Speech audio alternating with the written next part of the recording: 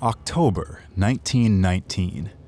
Members of the German Workers' Party gathered in a beer hall for a secret meeting.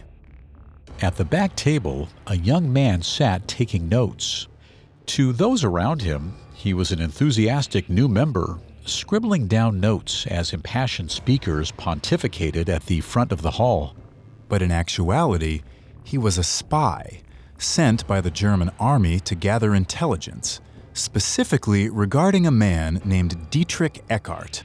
A racist anti-communist, Eckart had made his living as a playwright before the Great War, but in the months following, he had become an outspoken and dangerous political figure.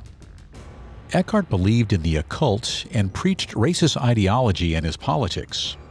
Rumors had started spreading that Eckart was awaiting a messiah, someone who would champion his hateful rhetoric and rally the German people around his cause. But more than that, Eckart believed that he was in contact with a race of extraterrestrial beings who held the secret to immense power.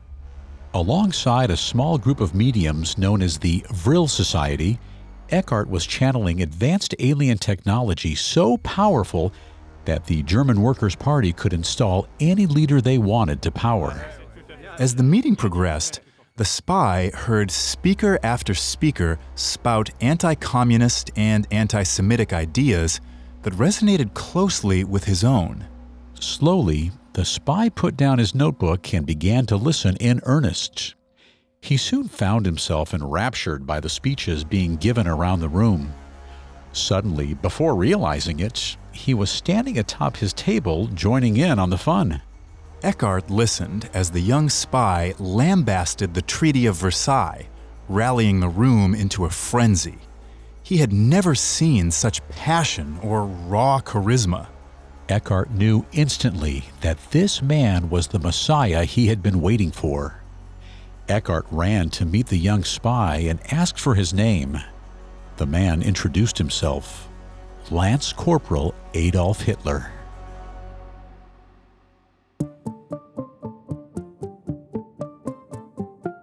Are we alone? Have we been alone? Will we be alone? Stories of alien visitation have been ingrained in human history. Alien life may not be confirmed, but our obsession with it can't be ignored. Welcome to Extraterrestrial, a Parcast original. I'm Bill. And I'm Tim. Every Tuesday, we visit the marvelous and strange stories about our encounters with beings from another world. We're aware that some of these tales may seem completely unbelievable. Others may seem all too real. But these stories shed light on human nature, human beliefs, and human psychology. And each story has garnered hundreds, if not millions, of true believers. And for that reason, we think they're worth exploring. Today, we're exploring the story of the Vril Society, an alleged Nazi secret society that formed just after World War I, who believed an alien race was providing them with advanced technology that would allow them to travel through space. This week, we'll follow Maria Orsitsch, the female medium who first made contact with otherworldly visitors, as she involved herself deep within the budding Nazi party.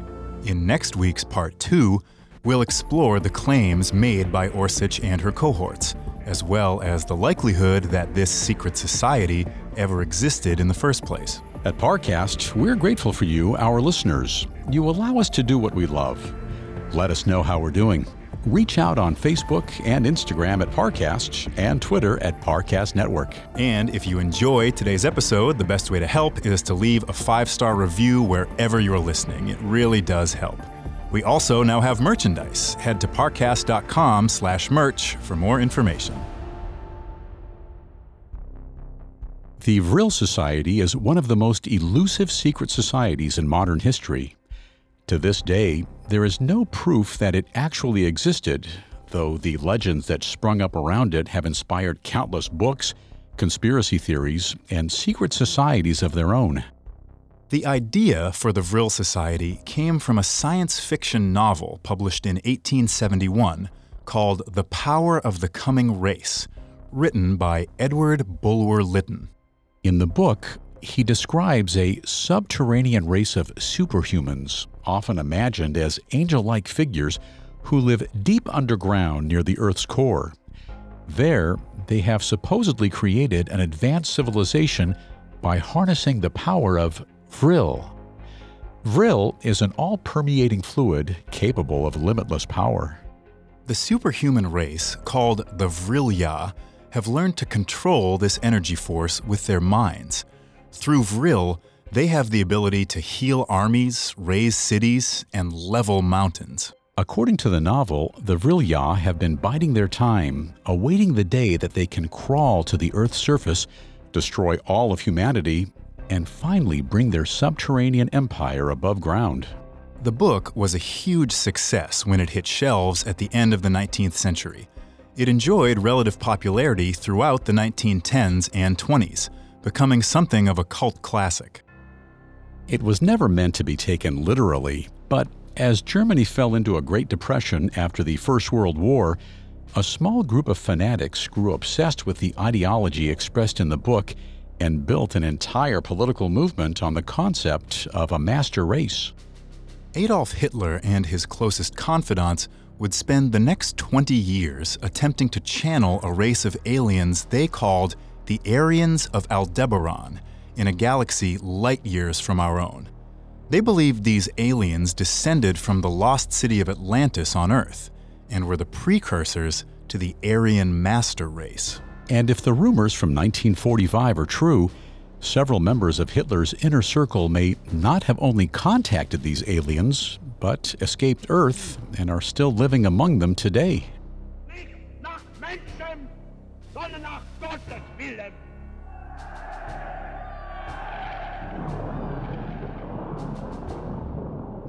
The Nazi Vril Society began with a Croatian woman named Maria Orsitsch.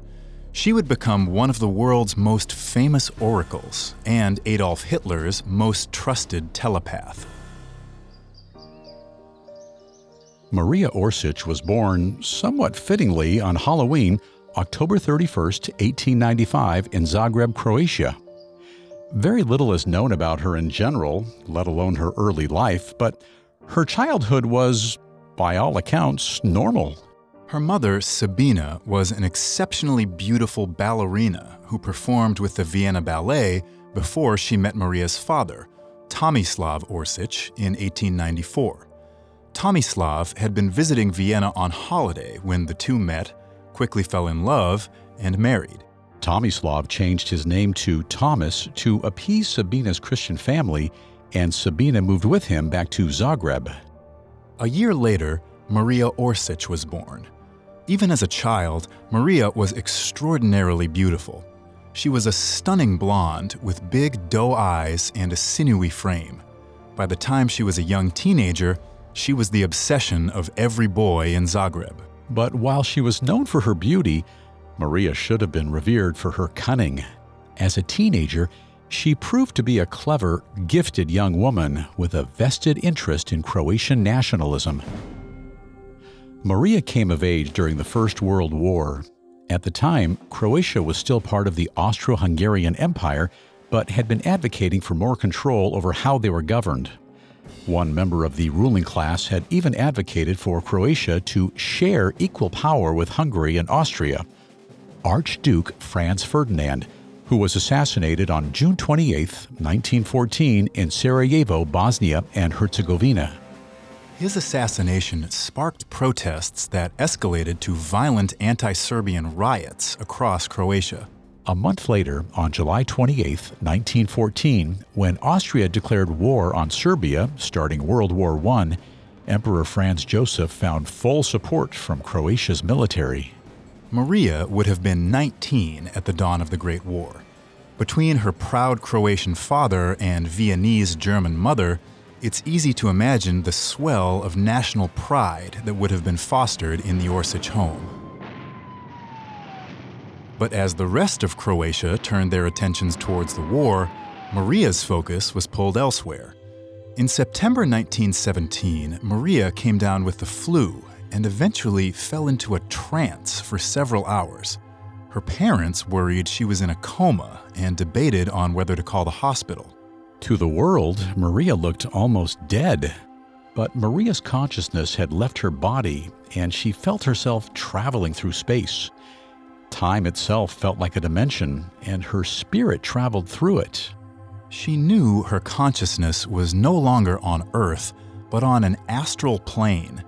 Before her, huge beams of light appeared, but they flickered back and forth with a movement that seemed almost human. The beams of light spoke to Maria. They told her that they were an alien race channeling her from galaxies away.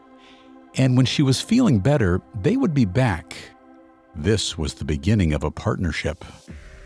Maria wasn't sure who had visited her or why, but from this fateful meeting, she decided two things.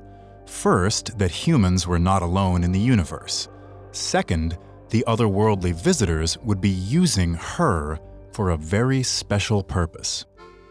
Meanwhile, 1,000 miles away in a small Bavarian town called Oberau-Berchtesgaden, a small group of men gathered in secret at the bidding of a man named Baron Rudolf von der Rosa. They pledged to form a secret society that would dedicate itself to contacting aliens and using the occult to restore Germany to power. Baron Rudolf von Siebattendorf von der Rosa was a self-proclaimed aristocrat and nationally known eccentric, though he was born the son of a train conductor just outside of Dresden in November 1875. Growing up, he always proved a restless, inquisitive soul, longing to escape the confines of his childhood home. His listless heart led him to take a job as a merchant sailor as a young man, sometime before the turn of the century. For the next 10 years or so, Rudolf bounced around Cairo, Constantinople, and other reaches of the Ottoman Empire.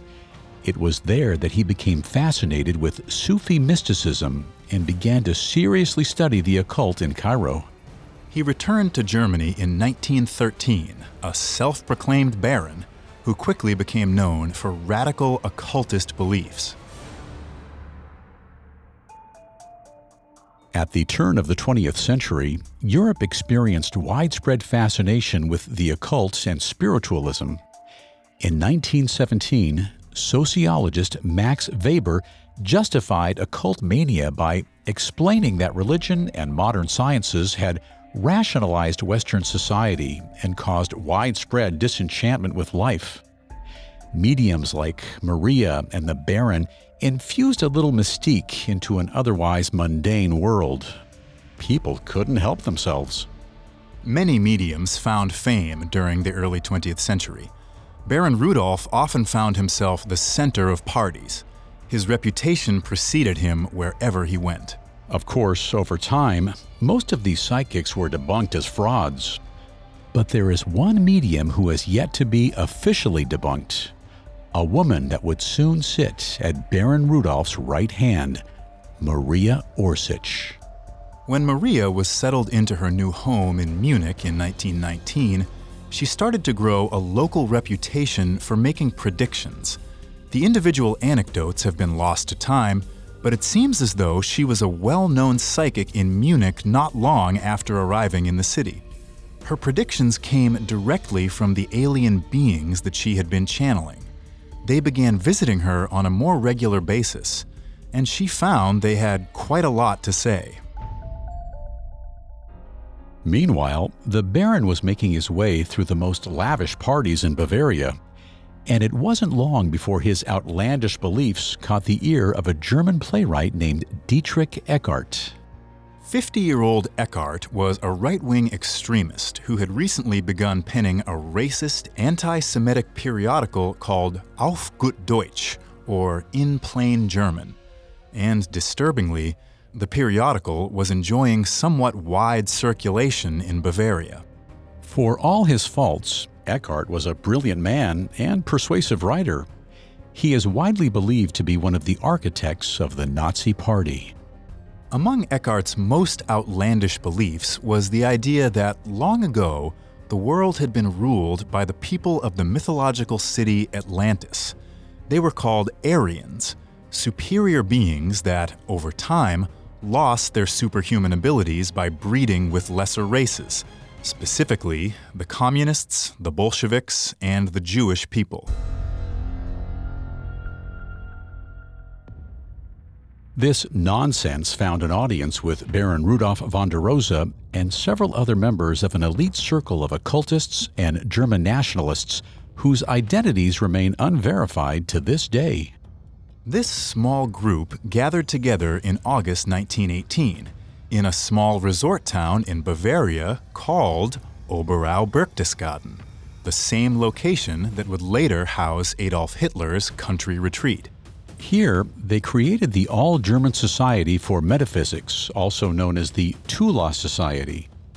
The members of the Tula Society believed that through the occult, they might be able to create a political party that could help Germany become a world superpower. The Tula Society is as unofficial as the Vril Society was, although much more evidence suggests that it actually existed. It was around this time that Dietrich Eckart began referring to himself as John the Baptist, after the prophet that had heralded the coming of Jesus in the Bible. He said that he had received a secret prophecy from a telepath who had foretold the coming of a new Messiah who would usher in Germany's golden age. Dietrich was charged with identifying the Messiah when he saw him and shaping him into the charismatic leader Germany needed. In a poem entitled The Nameless One, Eckart describes a young soldier with blazing, fiery eyes and dogged passion who would deliver the German people from poverty and despair. The Messiah would soon reveal himself to be Adolf Hitler, and many believe that the woman who foretold his rise to power was none other than Maria Orsitsch. Next, Maria meets that man who would forever change world history. Now, back to the story. In 1917, Maria Orsitsch contracted the flu and, while sick, fell into a coma-like trance. While in the trance, she was visited by alien beings who appeared to her like endless beams of light. The beings hadn't told the 22-year-old woman why they had come to visit her. They only promised they would be back soon. A promise they were quick to keep. Over the course of the next 2 years, Maria was visited by these alien beings several more times. They relayed to her some basic information, that they were a race of beings from Aldebaran in the Taurus constellation, 68 light-years from Earth. Over time, the aliens came by for more than quick chats. They began relaying prophecies to Maria. One such prophecy spoke of a charismatic leader with fiery eyes that would rise to power in Germany. He would rally the German people and lead Germany to renewed greatness. His name, the aliens told her, was Adolf Hitler. Then, finally, the aliens revealed Maria's mission to her. They would gift her with the blueprints for a technologically advanced ship capable of flying into outer space. She was to share these blueprints with her fellow society members and build the spaceship. They warned that the technology was ancient and very complex, but slowly all would be revealed to her. They also explained that through their teaching, Maria could learn to harness the power of Vril, the all-permeating substance of immeasurable power. Through Vril, Maria could bring peace and prosperity to the world. Maria spent the rest of 1918 and 1919 communicating with the aliens. She would fall into a trance and begin writing down everything they said to her. She didn't understand anything that she was being told, but took dutiful notes all the same. Luckily, Maria knew her father understood mechanics and engineering to a point and asked for his help in deciphering what she had been scribbling down. He understood some of the mechanics of what Maria had channeled, but admitted that much of the technology was too advanced for him to understand. Furthermore, Maria's writings were not Croatian or German or any language he understood. He went to his study and compared her scribbling to several books, finally pulling out one that matched. Maria's father showed her a grainy gray picture of tiny markings carved into stone, It matched the language that Maria had scribbled all over her papers. Ancient Sumerian, he explained to her. This language has been dead for 3,000 years. As Maria channeled the aliens, it became clear that they knew much more about Earth than they had initially let on. But Maria was wont to ask questions. She trusted that in due time, all would be revealed. By 1919, World War I had ended, and the Treaty of Versailles had left the Central Powers devastated. After being saddled with astronomical reparations fees, 132 billion gold marks, nearly $500 billion US today, a financially ruined and internationally embarrassed Germany fell into a Great Depression. Homelessness, unemployment, and poverty were at an all-time high. They believed the terms of the treaty had been too harsh and were making it impossible for Germany to recover from the war. In the wake of this growing frustration, the German nationalist movement sprung up and quickly gained considerable traction in Germany's largest cities, like Munich and Berlin. The nationalist movement advocated for a united Germany and promised to bring Germany out of debt and restore its former power. This was especially appealing to Maria Orsitsch. She moved to Munich in 1919 to better involve herself in the nationalist movement. She was willing to donate her time and energy to the cause. She believed in Germany and the politics of the nationalist movement. The aliens she was channeling wanted her there to help bring about a better world order. And, above all else, she was on the lookout for the man named Adolf, who could rely on her use of advanced alien technology to deliver Germany from ruin. It was also around this time in 1919 that Maria met another medium about her own age, a woman named Traute A. Blohm. Little is known about Traute other than the fact that she and Maria soon realized they were communicating with the same race of aliens. She, too, had been channeling instructions for harnessing and using the power of Vril to help her fellow German people. The two became fast friends and would share their communications with one another. Together, they began channeling the aliens more regularly. It soon became clear to them that the aliens had too much information for the two of them to handle alone. They needed help. They began connecting with 3 other female mediums named Heike Erhardt, Gudrun Jentsch, and Sigrun Kuhnheim. All 5 of these women were about the same age, living in Munich, Germany. They shared a common goal: channel the Aldebaran aliens and glean as much information as they could. The 5 women soon established the Vril Society, named for the powerful energy source they sought to harness. But they had one problem. All the information in the world would be useless unless they could get it into the hands of men powerful enough to wield it.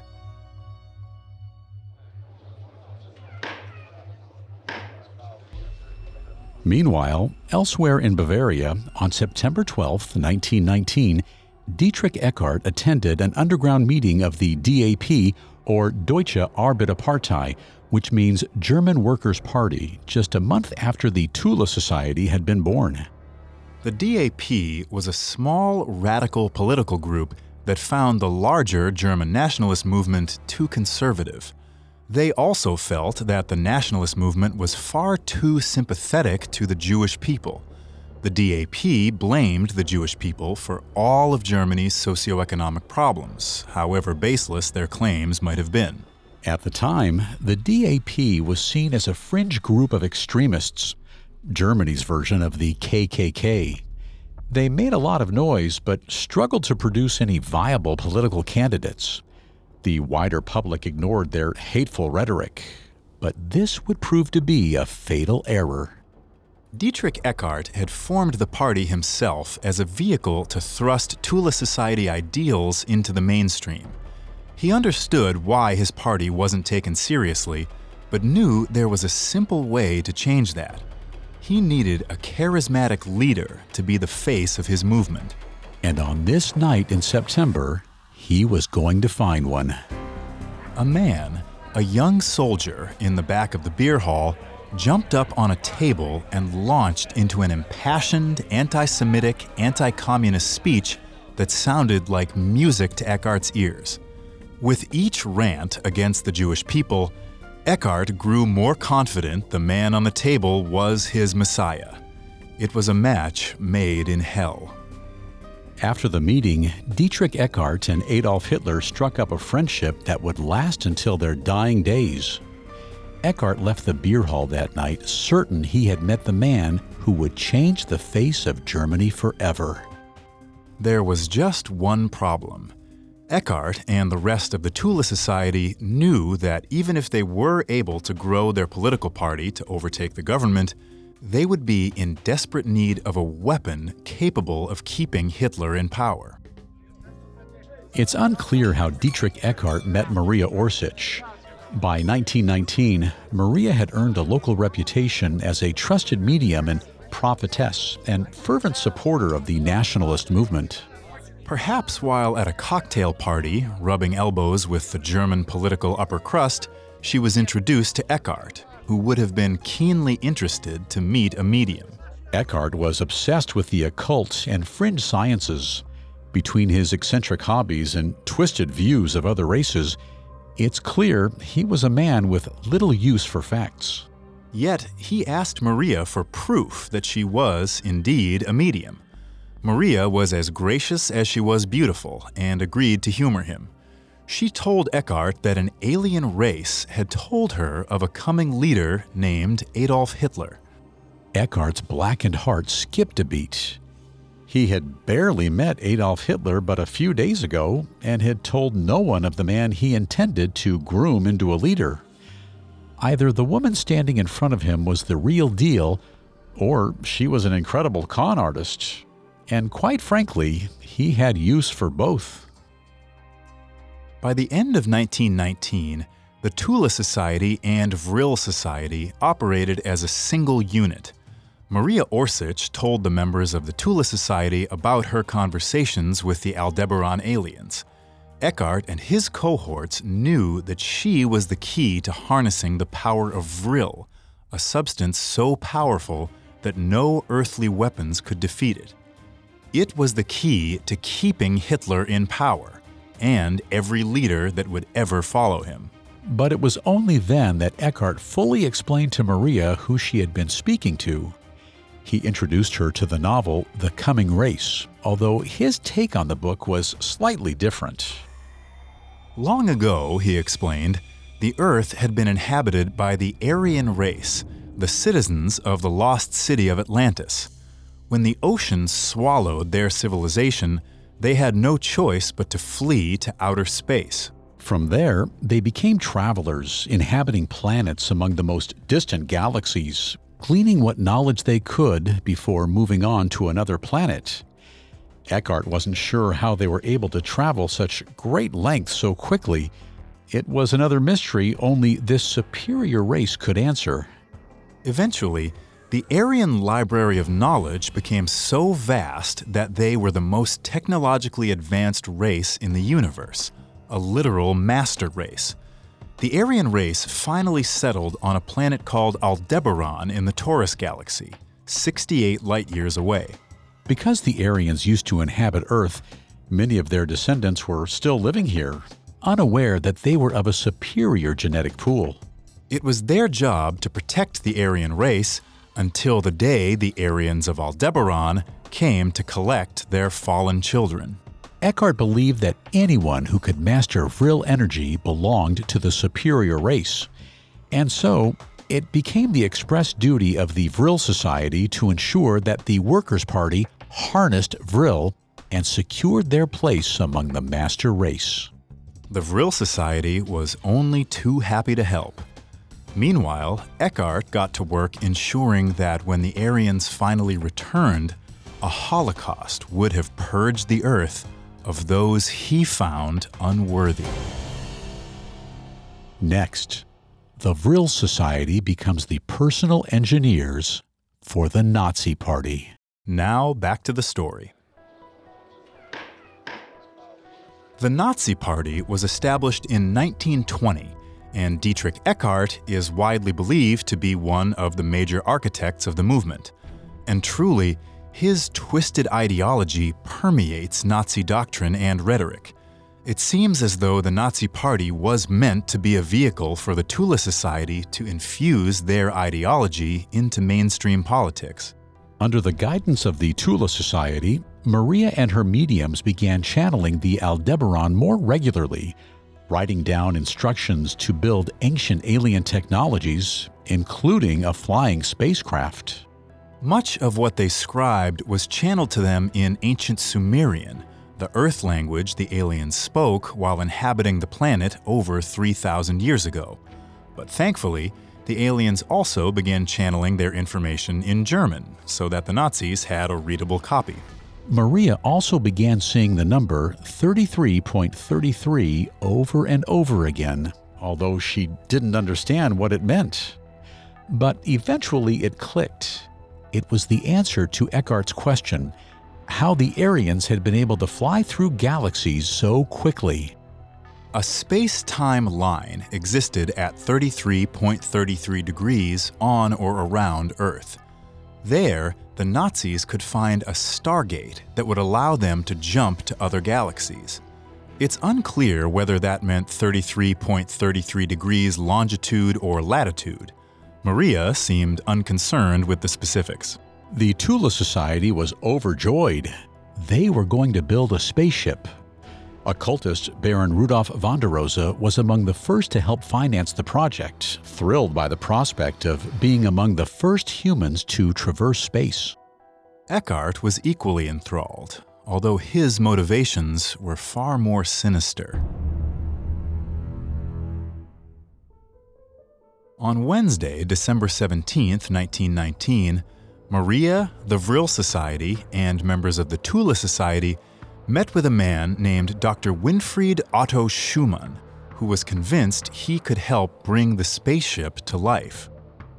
The project was financed by the other members of the Tula Society, who were apparently affluent men, although their identities are still largely unknown. And so, as Hitler got to work penning Mein Kampf, Schumann and the Vril Society got to work building a spaceship. It took 3 years, but in March 1922, the first prototype of Maria's flying machine, called the Jenseitsflugmaschine, or Afterlife Flying Machine, was ready for a test run. On March 23, 1922, Maria and the other members of the Vril Society arrived at a secret base in Bavaria where the Jenseitsflugmaschine was being prepped for flight. Soon, Dietrich Eckart and his cohorts also arrived, giddy as children on Christmas morning. Over the past 3 years, the Tula Society had been hard at work establishing the Nazi Party. Since its inauguration in 1920, Eckart had devoted himself tirelessly to Adolf Hitler, pushing him into the limelight, garnering a following, and positioning him as a legitimate political figure. And as the German people began to rally around Eckart's leading man, Dietrich continued to funnel money into the Vril Society project, awaiting the technology that could ensure Hitler's place as a world leader. He and the other members of the Tula Society were in awe of the large, saucer-like ship that greeted them at the facility. It was a thing of beauty, shiny and reflective, a flying machine unlike anything Eckart had ever seen. The Tula Society took their seats at the edge of the hangar and waited for the demonstration to begin. Dr. Schumann brought the ship to life, and it began whirring in fast circles, slowly lifting off the ground. Eckart's eyes watered as he took in the marvelous ship fighting to take flight. But then, everything went wrong. The disc-shaped ship started spinning, faster and faster, until it burst into flames. The demonstration was a disaster, and Eckart was not shy about berating Schumann for his failure. Eckart did not doubt Maria or the instructions she channeled. No, this mistake had been man-made. The Tula Society left, enraged by the entire fiasco. However, Eckhart still believed in the project. Despite his disappointment, he agreed to fund a future demonstration. But this one, he threatened, had better succeed. Maria and Dr. Schumann spent the better part of the next few weeks trying to figure out what had gone wrong with their spaceship. They had followed the instructions channeled to Maria exactly. But after days of channeling and going over old notes, Maria finally realized her error. It hadn't been the technology that had been wrong. It had been the method of controlling it. It was then that she realized that for the ship to work, she would need to be driving it. This spaceship could not be piloted by a man-made mechanism. Maria would control the ship by connecting with it telepathically. She would tell the ship what to do, and it would obey. It took nearly 2 years to build the next prototype, but a second demonstration was finally set for January 1924. Once again, the Tula Society crowded around the edge of the hangar, expectant. Dr. Schumann had every confidence that this demonstration would work, but Maria was nervous. If they failed this time, it would be entirely on her, and Eckhart had been clear. Failure was not an option. Once again, Dr. Schumann flipped the switch, and like last time, the craft whirred to life.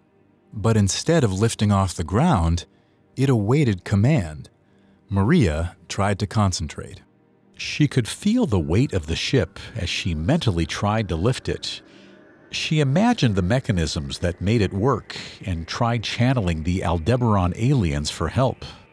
And finally, after what felt like eons, help arrived. She could see the beams of light, almost touching the ship. It lifted off the ground as Dietrich Eckhart began clapping enthusiastically across the room. The spaceship reportedly flew at a rate of 300,000 kilometers per hour for about 55 minutes before Maria set it back down. It was an utter success. As Dietrich Eckhart watched the Jenseitsflugmaschine, he felt a tick of excitement. Finally, he had the technology that would help the Nazi Party conquer the world. A year later, Hitler published Mein Kampf, his magnum opus. From there, it was only a few short years before the Nazi Party gained traction across Germany, and Hitler was installed as Chancellor in 1933. In the 10 years between the successful testing of the spaceship and the rise of the Nazi Party to power, the Tula Society continued to grow, working closely with the Vril Society, developing all sorts of flying machines that could be used in battle. They were kept at a top-secret underground facility in Bavaria. Since the first successful demonstration in 1924, Eckhart knew that even with advanced ships, Germany would be unable to maintain absolute power without the Vril energy source. This was especially true because, at the time, Germany had no reserve of fossil fuel and were in desperate need for energy. To help tap into Vril energy, the Tula Society organized trips to Tibet starting in 1924, hoping to tap into the consciousness of any Aryan forefathers still living in Vrilian cities deep within the earth. By the third trip, they had convinced themselves that the native Tibetans might be descendants of the ancient Aryan race. The Vril Society began traveling the globe, attempting to find ancient Aryan civilizations, hoping they might find Vril energy hotspots. Astonishingly, the Nazi Party eventually spent more money on these expeditions than the United States would on developing the atomic bomb, the equivalent of $20 billion in today's money. Granted, there is no paper trail authorizing these expenses, so it's unclear how the expeditions were paid for. But based on both Nazi and Tibetan records, it seems as though the Nazis really did make these trips. Maria channeled information which suggested that Vril might be found in Antarctica, and according to legend, the Tula Society believed her. So much so that they began sending submarines down to Antarctica. Rumor has it that they began building underground lairs hundreds of miles inland. They would drill into the ice sheets from underneath, eventually hollowing out an icy fortress not dissimilar to a beaver dam. The only way to access these lairs was by submarine, which would submerge beneath the ice, then surface inside the lair. There, the Nazis built huge transmission machines capable of scanning the Earth's core for movement or any sign of the energy force. It was rumored that the Nazis did find a huge subterranean crystal pyramid beneath the ice sheets, presumably left from when the Aryans inhabited Earth thousands of years ago, but there has never been any evidence of this. But as the Nazis came to power, Maria received a particularly troubling transmission from one of her Aldebaran friends. His name was Anunnaki, not to be confused with the race of extraterrestrials by the same name, and he came to her in a trance, warning that none of the technology he was sharing could be used for warfare. Instead, all true believers of Vril should prepare to leave planet Earth and join him on Aldebaran. They would travel in the spaceship and jump through a stargate. They would live on Aldebaran until the Earth year 2022, when they would come back to Earth bringing peace. At first, Maria refused to hear this message. She had spent her life devoted to the Tula Society. How could she abandon them now? But in her heart of hearts, she knew Anunnaki was right. The Tula Society was growing darker. As Adolf Hitler gained influence, his interest in the occult had begun to seep into the Tula Society. The science that had brought the society together was taking a back seat to bizarre, disturbing satanic rituals. Then, on December 26, 1923, Dietrich Eckart died of a heart attack. The man who had brought Maria into the fold was gone, and his ideology soon followed. Without Eckart to keep the Tula Society grounded in cosmic communication, it slowly fell under the influence of one of the darkest, most twisted Nazis to rise through the ranks of the Third Reich, Heinrich Himmler. In what has become a hallmark of Nazi cults, Himmler gave the Tula Society a secret lair for occult rituals and sacrifices. In this case, it was a renovated 16th century castle turned Vril museum, owned and operated by Himmler himself. Himmler had joined the Nazi Party in 1923 at the age of 23 and quickly rose through the ranks, eventually becoming a member of Hitler's innermost circle. He also believed in Vril and is a suspected member of the Tula Society. The castle was meant to impress other members of the SS, as a symbol of German pride. But in the North Tower, something darker was at work. It is said that this is where the Tula Society slowly morphed into a Satanist cult and attempted to summon Satan into the tower. And as Germany entered World War II, they began to use prisoners of war for experiments. In what is probably the most unusual example, Himmler would leave prisoners in the tower to freeze at night until they were within an inch of death. Then he would have a sex worker enter the tower and lay on top of the prisoner, trying to use her body heat to revive the freezing prisoner. If it worked, the prisoner would then be forced to have sex with the sex worker. As a believer in the occult, Himmler believed that sex held powerful magic, the kind of sexual magic that might conjure Vril energy. Instead, half his test subjects died of the cold, and the other half failed to produce Vril. As the Second World War raged, the women of the Vril Society continued to enjoy a privileged position among the members of the Tula Society. The Vril women were distinguished by their long hair, which they wore in ponytails, an uncommon hairstyle at the time. Maria continued to channel messages from Aldebaran, and while she still shared her findings with the Tula Society, she secretly prepared her sisters for escape. Then, in March 1945, Maria received a final message from Aldebaran. They told her that it was time for her to go. The Nazi Party would be defeated before the end of the year, and if she had any hope of surviving, she had to leave now. They instructed her to meet them at the 33.33 degree line, conveniently located outside of Munich, where they would pick her up in their mothership. Maria wasted no time. She tried to warn a few close friends of the oncoming defeat, Heinrich Himmler included, but he would hear none of it. She even told Magda Goebbels, wife of Joseph Goebbels, to come with her to Aldebaran. At this point, in 1945, Maria disappears from all records, historical or otherwise. In the years that followed, other mediums connected with her and learned that she and her Vril sisters escaped to Aldebaran, where they live in solace. They will supposedly return to Earth in 2022 and usher in a new era of peace. The Tula Society quickly fell apart in their absence. Without mediums, they were little more than a satanic sex cult and were shown no mercy by Allied forces who later captured or killed almost every rumored member. No records concerning Vril were ever found after the Nazis fell in 1945. The Russians allegedly sailed down to Antarctica in submarines to explore the rumors of Nazi technology surviving there, but also found nothing. So whether the Vril Society ever really existed is anyone's guess, and it's impossible to know whether Maria ever really made it to Aldebaran.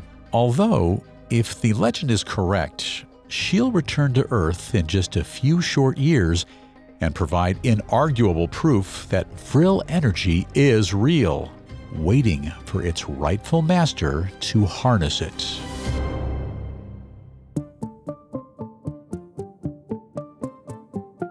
Thanks for listening to Extraterrestrial. We'll be back next Tuesday with circumstantial evidence that the Tula Society was real. We'll also delve into Maria's telepathic abilities and focus on the mediums who believe they are currently channeling her through time and space. You can find all previous episodes of Extraterrestrial, as well as all of Parcast's other shows, on Spotify and anywhere else you listen to podcasts. Several of you have asked how to help us. If you enjoy the show, the best way to help is to leave a 5-star review. And don't forget to follow us on Facebook and Instagram at Parcast and Twitter at Parcast Network. We'll see you next time.